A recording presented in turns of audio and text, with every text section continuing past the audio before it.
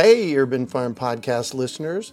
If you're as passionate about preserving the bounty of each season as we are, hey, I canned my first peaches at the age of 18, and that was a long time ago, then you're going to love what our friends over at Denali Canning have in store for you.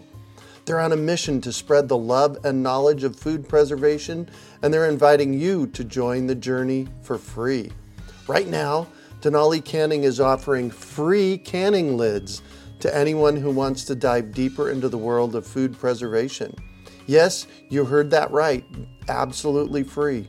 It's the perfect opportunity for both seasoned canners and those curious about starting.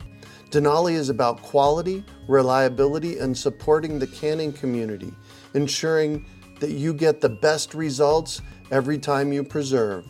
So why not give it a try? Visit denalicanning.com/free to claim your free lids and start your preserving adventures today. That's denalicanning.com/free.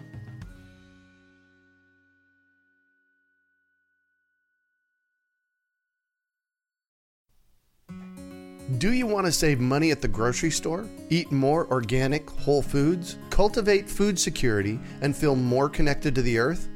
If so, then growing your own food is a no-brainer. You wouldn't believe how many people come to me claiming that they can't grow their own food. They think they don't have enough space, that they're too busy, or that they simply don't have what it takes. Perhaps you've fallen for one of these gardening myths. If you think you can't grow food, or if you think the only food that you have access to is what you buy in the grocery store, I have a life-changing webinar that you need to see. It's free and will help you unearth your inner gardener. I've helped thousands of people just like you learn to grow their own food, and I'm speaking from my own experience when I say that with the right knowledge in place, there is no such thing as a black thumb. With this webinar, you can begin making your garden dreams come true and start growing delicious, nutritious food for your family. Just text GARDEN to 44222 or go to iwanttogarden.com and you will receive our free webinar about the 7 key factors you need to know to grow your own food. Remember, that's GARDEN to 44222 or iwanttogarden.com. You're listening to the Urban Farm Podcast, your partner in the Grow Your Own Food revolution. Whether you've just been introduced to urban farming or you're a lifelong advocate, we're sure you'll leave feeling more informed, equipped, and empowered to dig deeper into the soil of your local food economy. With you every step of the way, here's your host, Greg Peterson. Today on the Urban Farm Podcast, we have Jake Mace of Longevity Gardens for a chat with an expert all about seeds. We're going to talk about why it is so important to save seeds, grow a garden from seed, grow fruit trees from seed, share seeds, and replant your own seeds season after season. Jake Mace started his garden in 2011 with a peach tree, a fig tree, a pomegranate tree, a kumquat tree to save money on his food budget. Today, it's a luscious green food forest. In episode 1, we interviewed Jake all about his urban farm and learned some of his best tips and tricks, how to avoid his failures, and became inspired by his mission to live a life that's compassionate with a 0 to positive sum impact on the earth, particularly through his commitment to a vegan lifestyle. He also teaches martial arts, fitness, tai chi, yoga, gardening, and golf to people around the world via his successful YouTube channel and online schools at jakemace.com. Outside of teaching, Jake's real passion is an advocate for the environment, animals, and people. Jake has been vegan-vegetarian for nearly 16 years and believes in preserving the earth, its resources, and its living inhabitants so that future generations can enjoy them as he has. Jake studied Mandarin Chinese while attending ASU and Duke universities. Jake lives with his wife, Pamela, and their many adopted animals on their edible urban homestead in Tempe, Arizona, called Longevity Gardens. Welcome to the show today, Jake. Hey, Greg. It's great to be with you. Oh, my gosh. And you, my man, are one of my favorite guests for multiple reasons, one of which is your Farm Out Fridays that we do together. We'll talk about those in a little while. And this is your 4th time on the show. You were on episode 1. You were our first guest which was epic. And I was the first one. You were our first guest. Yep, absolutely. That's great.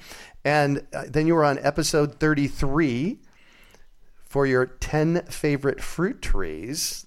That was, yes. That was a cool episode. And then episode 70, talking all about, and I'm going to I'll let you tell us, but it was about local. What did you call it? Well, that human society's new global is local. Yeah. So in order to heal humanity globally, we have to think locally. Think locally, yeah. Yeah, so yes, you're absolutely one of my favorite guests to have. Plus, we do Farm Out Fridays. So why don't you tell everybody what Farm Out Fridays is and where they can find it? Well, that's a very generous introduction. Thank you for all the compliments. Farm Out Friday is something that Greg and I do on YouTube. And so if you want to not only get good information and good audio, but also some visuals from Greg's urban farm and my longevity garden here in the Phoenix area, our edible landscapes, you can go to youtube.com/vegan athlete, because I call myself the vegan athlete on YouTube, and look up that YouTube channel. Mm-hmm.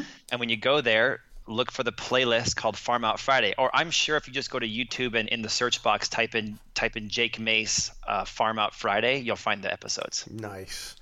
And they are fun to do, man. We just have a great time doing them. So we cover all kinds of information, from fruit trees to gardens and everything in between. Yeah, the one that we did yesterday. So we filmed one yesterday. It'll be out in the next few weeks. This young lady named Molly had a apricot tree in her front yard, and it had never been pruned. Mm-hmm. And she posted on Facebook, actually, and said, help, somebody come and help me prune my fruit tree. And I reached out to her and said, hey, we can do that on film. And she was up for it. Man. And so we got a chance to show the folks how to properly prune a deciduous fruit tree, and that'd be a great episode, I think, probably next week. Oh, nice. Cool. Look for it soon. Yes. So, Jake, we're here to talk about seeds and why seeds are so important, different kinds of seeds, what kind of seed you'd plant. So let's start. Why is it important to save our own seeds? Well, if you notice, Greg, I've been on your show a few times, and the first time was kind of the introduction to what I'm doing here by growing an edible landscape in an urban setting, in the city. Uh-huh. In episode 2, we talked about my favorite fruit trees, which is, really important to have fruit trees on your property. Yep. Episode 3, we talked about, that how to think locally, and now we're talking about seeds. And so all these things are important. They're all part of the spider's web. You know what I mean? Yeah.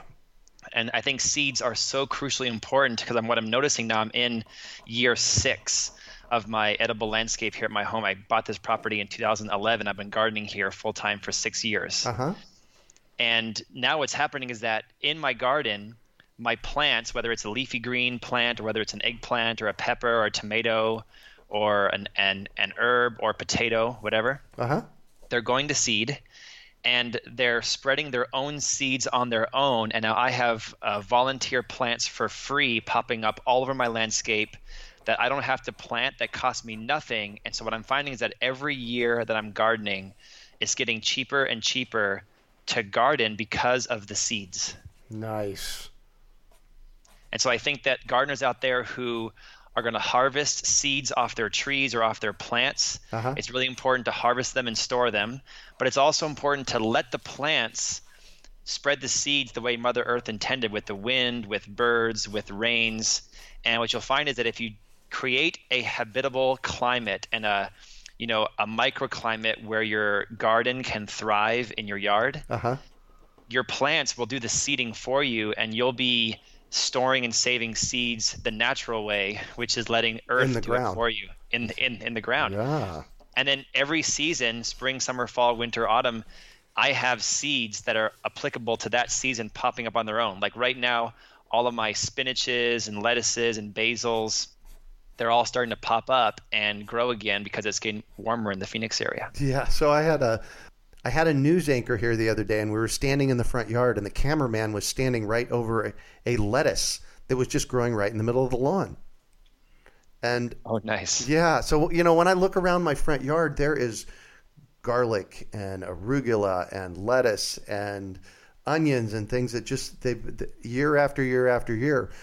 So can you speak to what happens with those seeds as they become acclimatized to your yard? Yeah, I'll tell you something really cool too. I have a relationship with a local gardener in town who grows food for the food bank, St. Vincent de Paul Food Bank. Uh-huh. And this guy hooked me up with a juice company who gives me all the juice pulp to use in my compost after they pulp it. Oh, nice. That would be Tony, by the way. His name was Tony. And after they juice the celery, they give me all the stumps. And so what I did is I took all those celery stumps last year, and I planted all the celery stumps in my garden, and they all grew into celery plants again. Really? And now what's happened is that those mother plants grew to maturity, they seeded, and now their babies have grown from seed in my garden. So I'm getting second generation celery grown from stumps that would have been thrown away otherwise. Nice. And so this brings us back to it's important to think about the power of a seed. And if you're an urban gardener, which I think a lot of them out there listening are, if your interest is to grow healthy food for you and your family in your backyard, it's going to be important to have some knowledge of how to store the seeds, which is always store them in a dark, dry, cool place. And it's also important to label those seeds so that we preserve the genetic diversity and identity of plants. So if you have an eggplant of a certain variety, try to save those seeds and grow it again the next season. And the cool thing that happens is that when you grow your own seeds, so first you buy some seeds, you get them in the mail, whatever happens, right? Right. You plant those seeds, you grow a garden. But then once you harvest your own seeds and replant those, they are infinitely stronger and healthier plants than their mother and father were, because they are now genetically more acclimated to your microclimate in your neighborhood. So if I grow a bunch of seeds here in the Phoenix area where I'm at, each generation of seeds will grow better for me because they'll be more appropriate for the Phoenix area climate. Yeah. Excellent. So what happens is not only does my soil get better year by year because it's becoming more alive, right, but my seeds become more tolerant of the weather conditions here in Phoenix. And so people are going to say, as my 6th year of gardening turns into my 10th year, turns into my 20th year, they're going to think I'm a great gardener. But in reality, I'm just growing seeds that are more tolerant of your space. My home. Yeah, of your space. So I think at this point, I'd like for you to, let's imagine we're standing at your back gate and just walking into the backyard. I want you to talk about the seed diversity that is happening in your backyard, starting with this little spiny cucumber that's literally right on the left as you walk in. Exactly. So 2 of my favorite places to get seeds have been the Baker Creek Seed Company at rareseeds.com and the Native Seed Search Company. I also attend your seed swap that you host every year. Yep. And now I have the seedbankbox.com where you can actually sign up for a monthly seed box from me that will give you new seeds every month. Nice. So initially I got these spiny cucumbers from the Baker Creek Seed Company, and they're called a West Indian bird gherkin. Bird gherkin? Yeah, because they're bird, like they have thorns on them, and they're a gherkin, which is like the English word for cucumber or pickle or something. That was B-U-R-R-E-D. I heard B-I-R-D. It was like, all right, how's that work? It's a hard one to say. So it's a bird gherkin. So it's like a thorny cucumber, and it's actually oval. It's like an oval shape. Yeah, about the size of a golf ball? I would say so. Yeah, like a ping pong ball. And they're very spiny, but once you eat them, your teeth break the spines off instantly, and they're a delicious, fresh, refreshing cucumber. I first grew these in like 2012, and they grew pretty well. They climbed like a cucumber usually does, so they had to have a trellis. And they wrapped themselves over my arbor, and so it looked nice and pretty during the summertime. The wintertime weather, it kills it off. It's only a summertime crop. Yeah. And what happened is that for 2013 and 14, I didn't see any of the gherkins anymore. But this last year, for some reason, one seed sat there in my mulch or in my soil and didn't do anything for about 2 years, and all of a sudden started to grow this last year on its own. Wow. And all of a sudden I recognized the plant because I had grown it a couple of years earlier, and it began to grow, and it became so invasive now that it took over my arbor, it took over my raised bed, it took over my tree. Uh-huh. And I've been eating probably in the thousands of cucumbers. Like me personally, I've eaten over 500 cucumbers this last year off this one vine. Oh my gosh. And it's so satisfying because I didn't do anything. I just kept the water on my irrigation timer turning on twice a day or once a day. And the cucumber grew on its own. And now I've got probably 200 cucumbers that I couldn't even eat that are still hanging off the vine that's now dead, that I'm harvesting right now. I'm going to save all the seeds, put them into my seedbankbox.com program. Right. And so this coming like May or so, right, all of my seed bank box subscribers will get the West Indian bird gherkin from my longevity gardens in the box. Nice. Yeah. Nice. So it's just, seeds are kind of like a surprise. Seeds are like a time capsule. Yeah. And seeds are also, they're like a nuclear bomb. You know, there's so much energy contained within a seed. Think about my favorite tree in my yard is called a moringa tree. Uh-huh. And moringa trees are edible. The leaves are edible, as well as the drumsticks that come off them, the bean pods. Right. And it's not necessary to graft a moringa. It's not necessary to do a cleft graft or a bud graft or to root a cutting, because they grow from seed so quickly. You can grow a moringa tree from seed to 12 to 15 foot tall tree in 1 year. Whoa. And I have got 10 of these moringa trees now in my property. We even have the moringa seeds for sale at my jakemace.com. Right. And when you plant one of these seeds in the ground, you want to put it in the ground in the early summertime. And the tree grows so fast, it blows my mind how much power is in that little tiny seed. Yeah.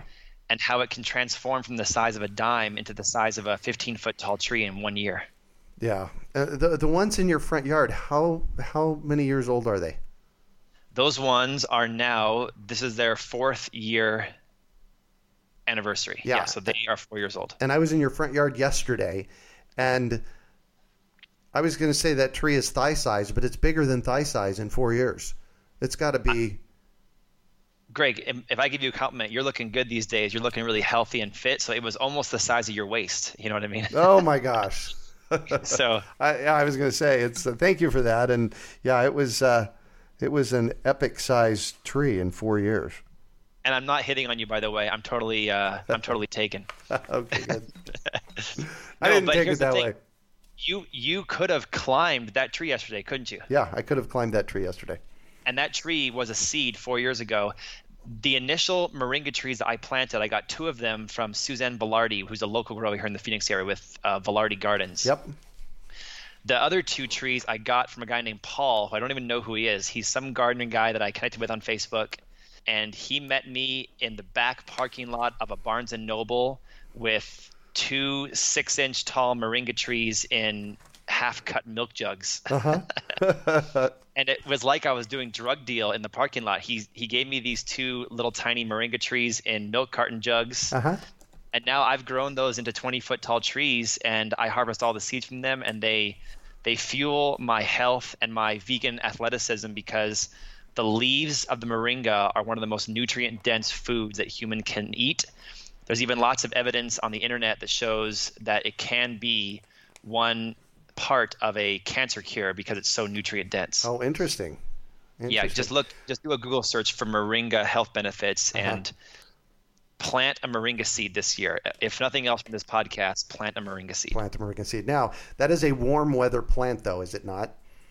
It is. So I would suggest if you get into the freezing temperatures in the wintertime, make sure that you have some ability to keep it warm. Yeah. And I don't know that that's – I would guess that it's not going to grow in a place like Minnesota or like Chicago. Yeah. But I do know people in Chicago, Minnesota, they've had a little bit of success trying to container grow it, even though it doesn't like container growing as much as in-ground, but it can be done. Well, very cool. And it was a surprise. We did the first seed bank box last month. Uh-huh. We included the moringa seeds in there, and I just woke up this morning. Somebody put a YouTube video out announcing that they received their seed bank box, and they were so happy with the moringa seeds. Nice. So it's really fun for me to see folks get these cool-looking moringa tree seeds and be so thrilled with them because they are like an alien looking seed. They have like a little flange on them and they're pretty cool. Yeah.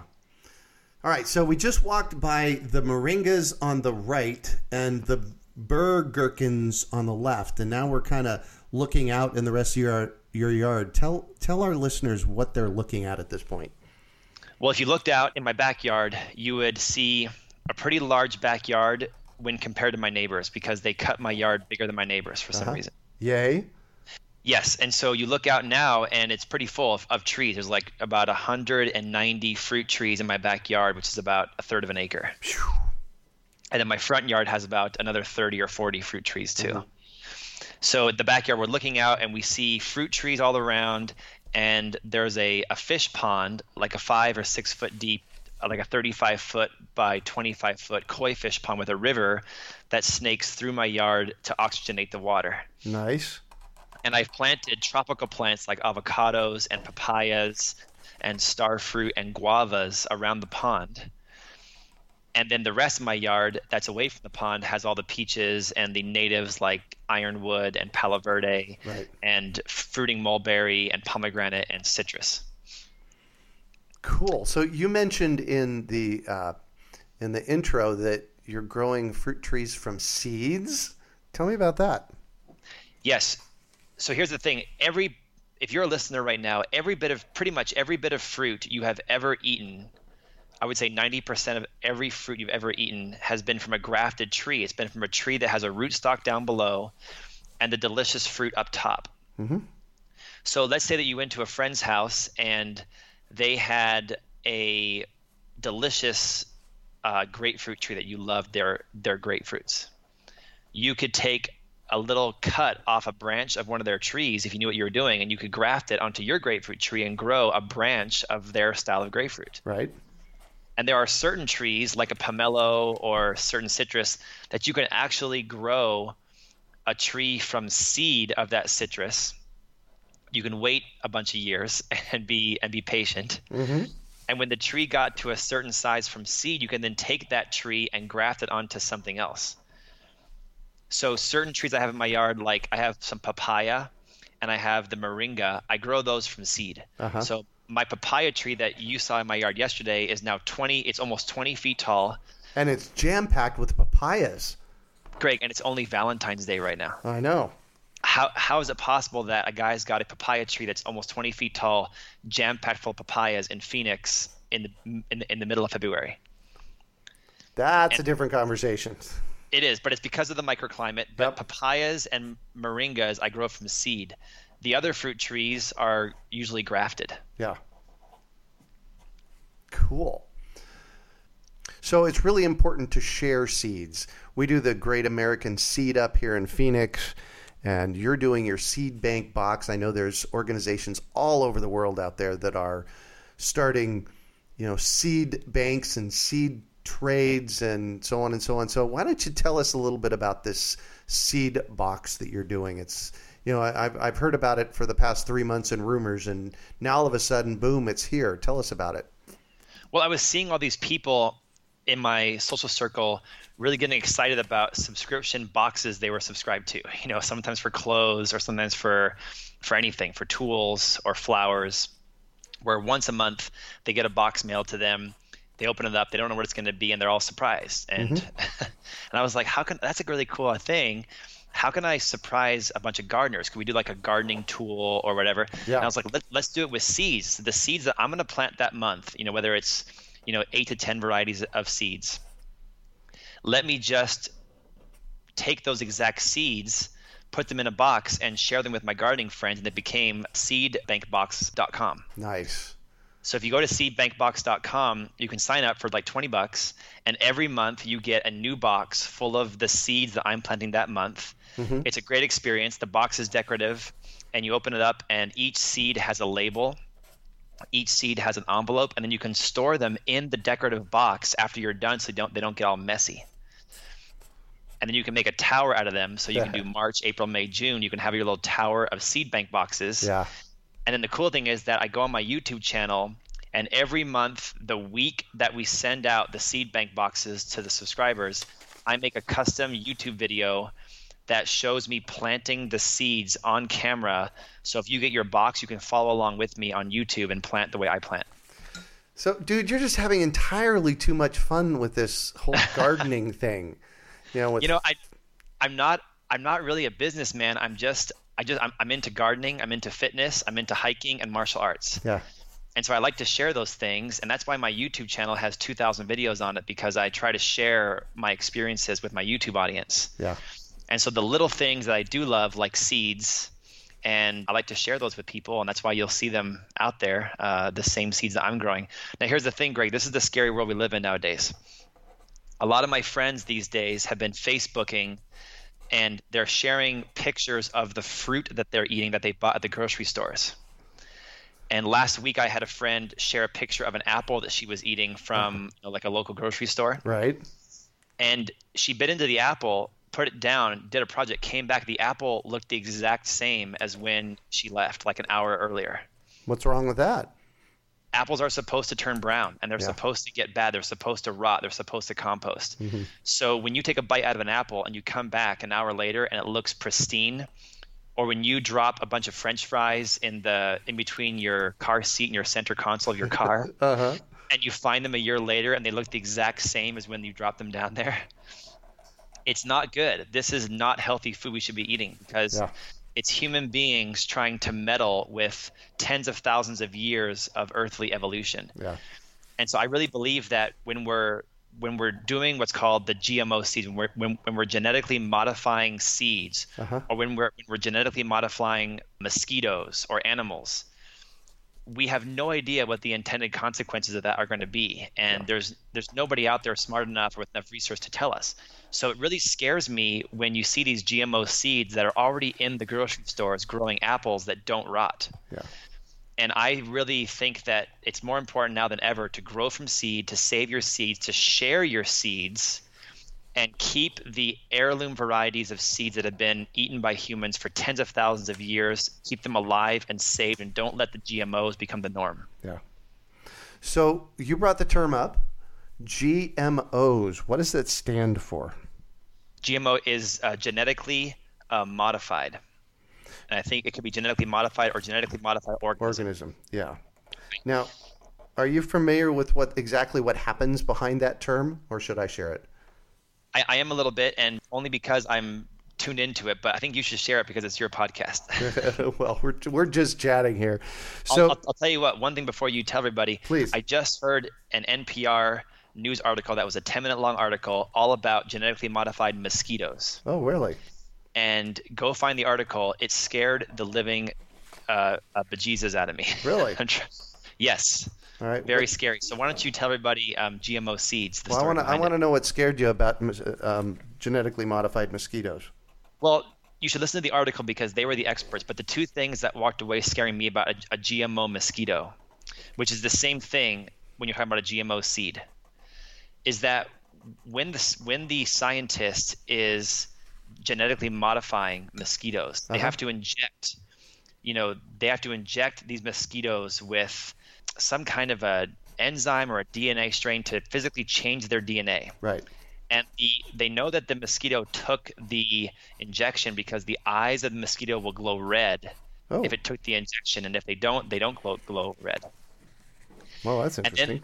And then they release these mosquitoes into the environment so that they are genetically modified to do two things: to breed exponentially and to breed with the natural mosquitoes that the earth produced, so that it destroys malaria in mosquitoes. Yeah. So I think what they're trying to do with those is they're making the mosquitoes sterile. I think that's part of it, is that they make the mosquitoes sterile so that they can't breed.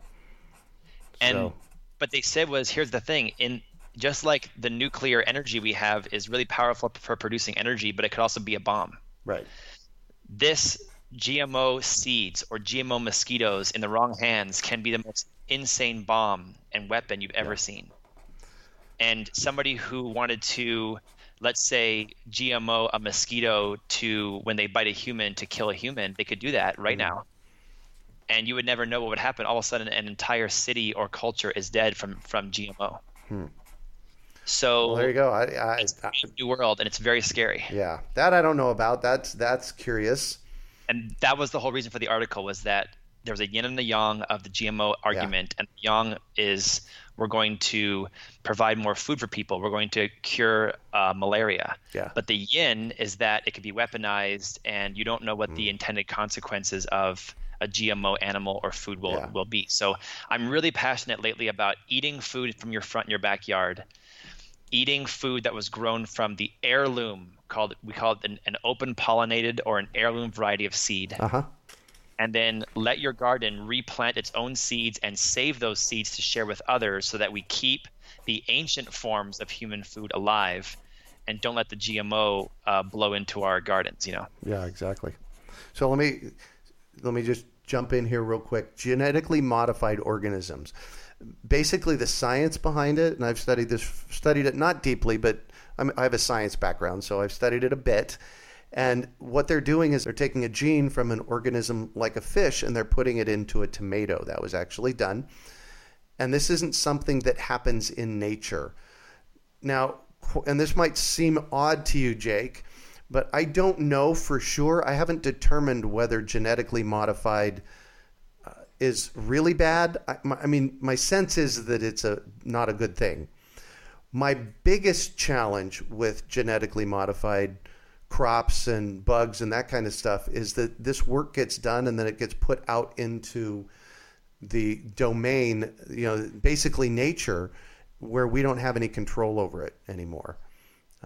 And that's one of my biggest challenges with how corporations are putting genetically modified things out, is they create them and then they put them out in nature where we lose track of them. Right. So.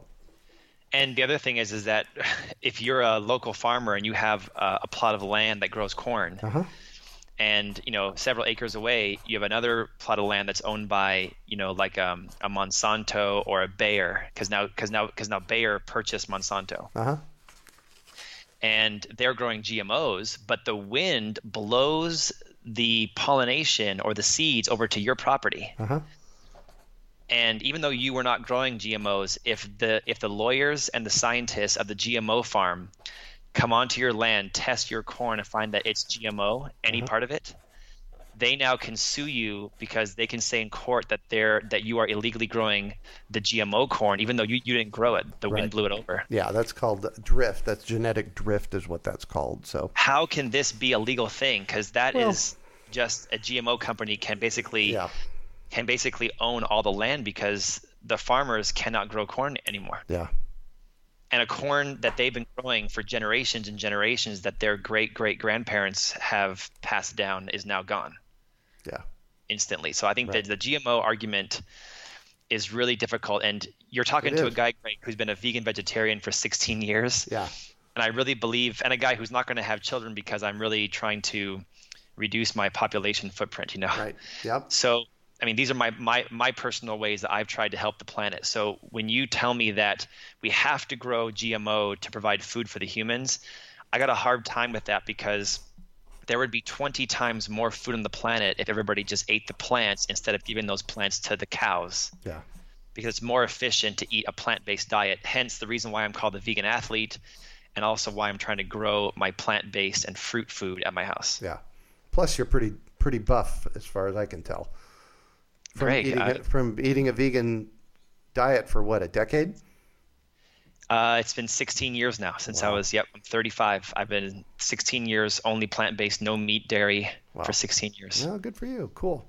And here's what I've discovered about that, because I've been eating a plant-based diet now for about 6 months, and it's probably not for everybody. I'm going to go there. It's probably not for everybody. And, it works for some people beautifully. Right? Like for me, I've lost 16 pounds in the past six months from it. And I did this experiment because I'm dealing with Lyme disease, and, I wanted to see if it would make a difference. And it seems to be making a difference. Heidi. That's awesome. Yeah, absolutely. Heidi, my sweetheart, on the other hand, found out that she is not allergic. She did a test and found out she's not allergic to dairy products, and so she's back on dairy products and doing quite well on them. So from a health perspective, plant-based diet may or may not work for you. It's something that we have to explore on a person-by-person basis. And I never tell anybody they should go vegan, vegetarian, but I'm about 6'1". I weigh about 200 pounds. I stay pretty athletic, and I just do my YouTube show for fitness and for gardening. And I talk about gardening and plants. And I figure that if I can get folks growing delicious fruit trees, and if I can get folks growing incredibly nutritious plants in their garden, if I can, even if they don't want to go vegan, if they fill themselves up with the plants and the fruits from their garden, they'll be healthier and they'll have less of a hunger for the bacon and the ribs in the pan, Yeah. Well, and So- you know what? That's one of my things that I absolutely love is bacon. And I haven't had any in 6 months, and I don't know that I will anytime soon, but I can definitely get that, the taste of bacon and that I love it. So Yes, I try to do the same. I love it too. I try to do like a tempeh bacon or a tofu bacon, something like that. Yeah, exactly. So, but this to bring it back to seeds, please, whether it's a fruit tree seed, whether it's an heirloom variety of seed, go to some sites like my Seed Bank Box is a good site, but even better than seedbankbox.com is the Baker Creek Seed Company at rareseeds.com or Native Seed Search, and just start having fun exploring some of the heirloom varieties of seed. And you'll find that when you get an heirloom seed, it always comes with a history of where the seed was created, who grew it, like what century was it developed in. And it's so interesting to me that you can grow a plant that somebody in the 1600s was growing. And it's kind of like you have a little piece of artwork and history in your garden. Yeah. I just love it so much, Greg. I love it so much. Oh, yeah. No, I hear you. So you've mentioned it several times. Let's talk a little bit about what heirloom seeds are for those of our listeners that don't know. So two things. So when I teach a gardening seminar, there's always gardeners out there who ask me, does it matter if we plant organic seeds or not? And I think that when it comes to a seed, in my opinion, the word organic is irrelevant. Because if you take a non-organic seed and grow it from seed to plant to fruit in organic soil, it's going to be awesome. If you take an organic seed and grow it in a chemical fertilizer, it's not going to be awesome. It's going to be awesome, yeah. And so I think that it's better to do both, better to have an organic seed in organic soil. So don't really concern yourself with the word organic when it comes to seeds. Look for the word, it's called an open pollinated or the word, it's the heirloom. Heirlooms, yeah. Because heirlooms can be harvested. Like say you grow an heirloom tomato. You can harvest the tomato. You can take the seeds out of the tomato and replant those seeds and they will grow into the exact same tomato again. If you plant a seed that's called a hybrid seeds are perfectly fine. It's just that a hybrid seed is not true to seed. So if you get a hybrid pepper, like a sweet pepper, and you grow a hybrid seed and you replant that seed, it will grow into a different variety of pepper the next season. A different variety, how? It will genetically change itself a little bit, maybe a little bit sweeter, a little bit different color, a little bit longer, because the hybrids won't always stay true to seed. Yeah, there you go. Perfect. But the heirlooms will. So if you're interested in growing like a melon, like a Crenshaw melon, that's an incredible melon to grow, or a Moon and Stars watermelon this summertime.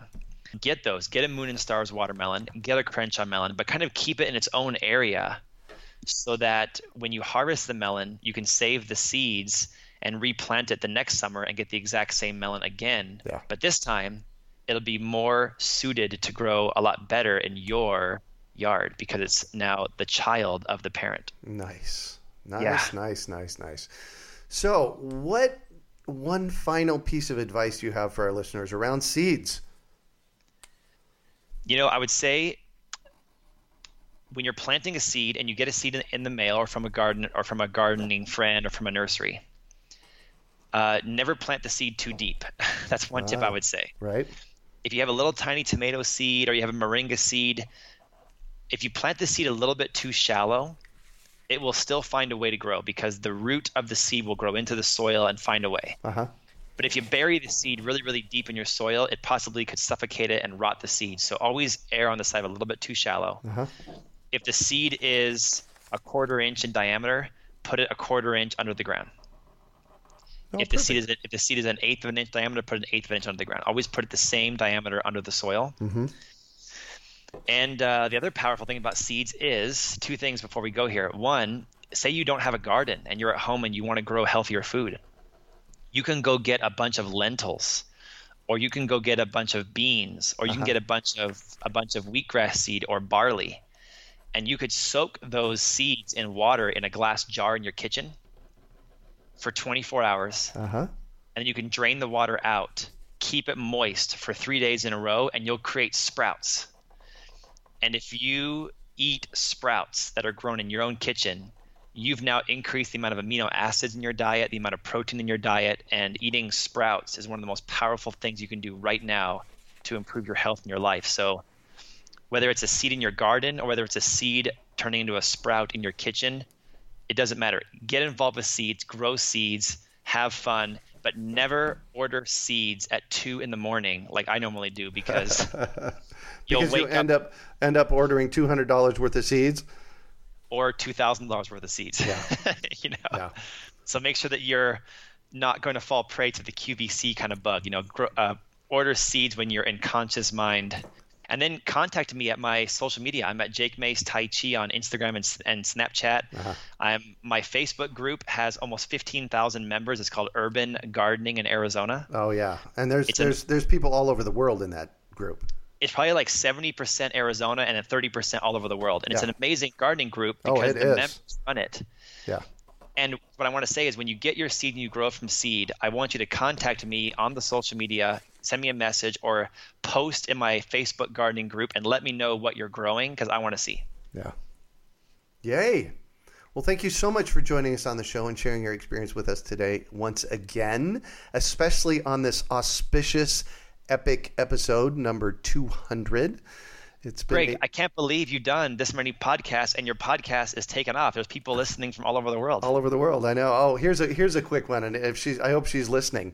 About 6 months ago, somebody contacted me from Australia through my Arizona State University address, and she was looking for a connection at Arizona State University. And so we talked back and forth via email, and I connected her with the people that she needed to be connected with at Arizona State University. A couple days later, I get an email from her, and she said, "Oh my God, you're that Greg Peterson. I'm an attorney." She lives in Australia. She was doing, urban agriculture work. She said, "I listened to your podcast on the way to work." Oh, that's so cool. That's like, yeah, baby. So yeah, this is definitely a worldwide phenomenon, growing our own food and really learning how to grow our own food. It is so important. I believe at this point in our culture, the most important thing you can know, besides breathing, is how to grow your own food. It's not going to come from the big agricultural farms, because we're reaching the point when people are starting to realize that growing food out, in an agricultural, corporate farm setting is actually hurting the planet. Yeah. And so it's going to be up to the people to grow at home. Put solar panels on your roof, drive an electric car, adopt more of a plant-based diet, maybe do like meatless Mondays, and grow a garden at home and plant fruit trees, plant a garden, and try to grow more than me so that we can trade. There you go. Exactly. There you go. And check out my Vegan Athlete YouTube channel to see my gardening journal, my video journal on YouTube in real time. I post a video every day. Perfect. Where do we find that at? Just go to YouTube and type in Jake Mace Garden, or type in Vegan Athlete. Vegan Athlete. Perfect. You can find show notes from today's podcast at urbanfarm.org/seedbankbox. Well, that's it for today. Thanks for joining us on the Urban Farm Podcast. Do you want to save money at the grocery store, eat more organic, whole foods, cultivate food security, and feel more connected to the earth? If so, then growing your own food is a no-brainer. You wouldn't believe how many people come to me claiming that they can't grow their own food. They think they don't have enough space, that they're too busy, or that they simply don't have what it takes. Perhaps you've fallen for one of these gardening myths. If you think you can't grow food, or if you think the only food that you have access to is what you buy in the grocery store, I have a life-changing webinar that you need to see. It's free and will help you unearth your inner gardener. I've helped thousands of people just like you learn to grow their own food, and I'm speaking from my own experience when I say that with the right knowledge in place, there is no such thing as a black thumb. With this webinar, you can begin making your garden dreams come true and start growing delicious, nutritious food for your family. Just text GARDEN to 44222 or go to iwanttogarden.com and you will receive our free webinar about the 7 key factors you need to know to grow your own food. Remember, that's GARDEN to 44222 or iwanttogarden.com. We hope you enjoyed today's episode of the Urban Farm Podcast. Remember to listen 3 days a week for tips, advice, and resources to help you on your journey with urban farming. You can find us on the web at urbanfarm.org or send us an email to podcast@urbanfarm.org. In the words of Vincent van Gogh, great things are done by a series of small things brought together. Be encouraged that with each lesson learned and skill developed, you are one step closer in the direction of your dreams. Hey, Urban Farm Podcast listeners. If you're as passionate about preserving the bounty of each season as we are, hey, I canned my first peaches at the age of 18, and that was a long time ago, then you're going to love what our friends over at Denali Canning have in store for you. They're on a mission to spread the love and knowledge of food preservation, and they're inviting you to join the journey for free. Right now, Denali Canning is offering free canning lids to anyone who wants to dive deeper into the world of food preservation. Yes, you heard that right, absolutely free. It's the perfect opportunity for both seasoned canners and those curious about starting. Denali is about quality, reliability, and supporting the canning community, ensuring that you get the best results every time you preserve. So why not give it a try? Visit denalicanning.com/free to claim your free lids and start your preserving adventures today. That's denalicanning.com/free.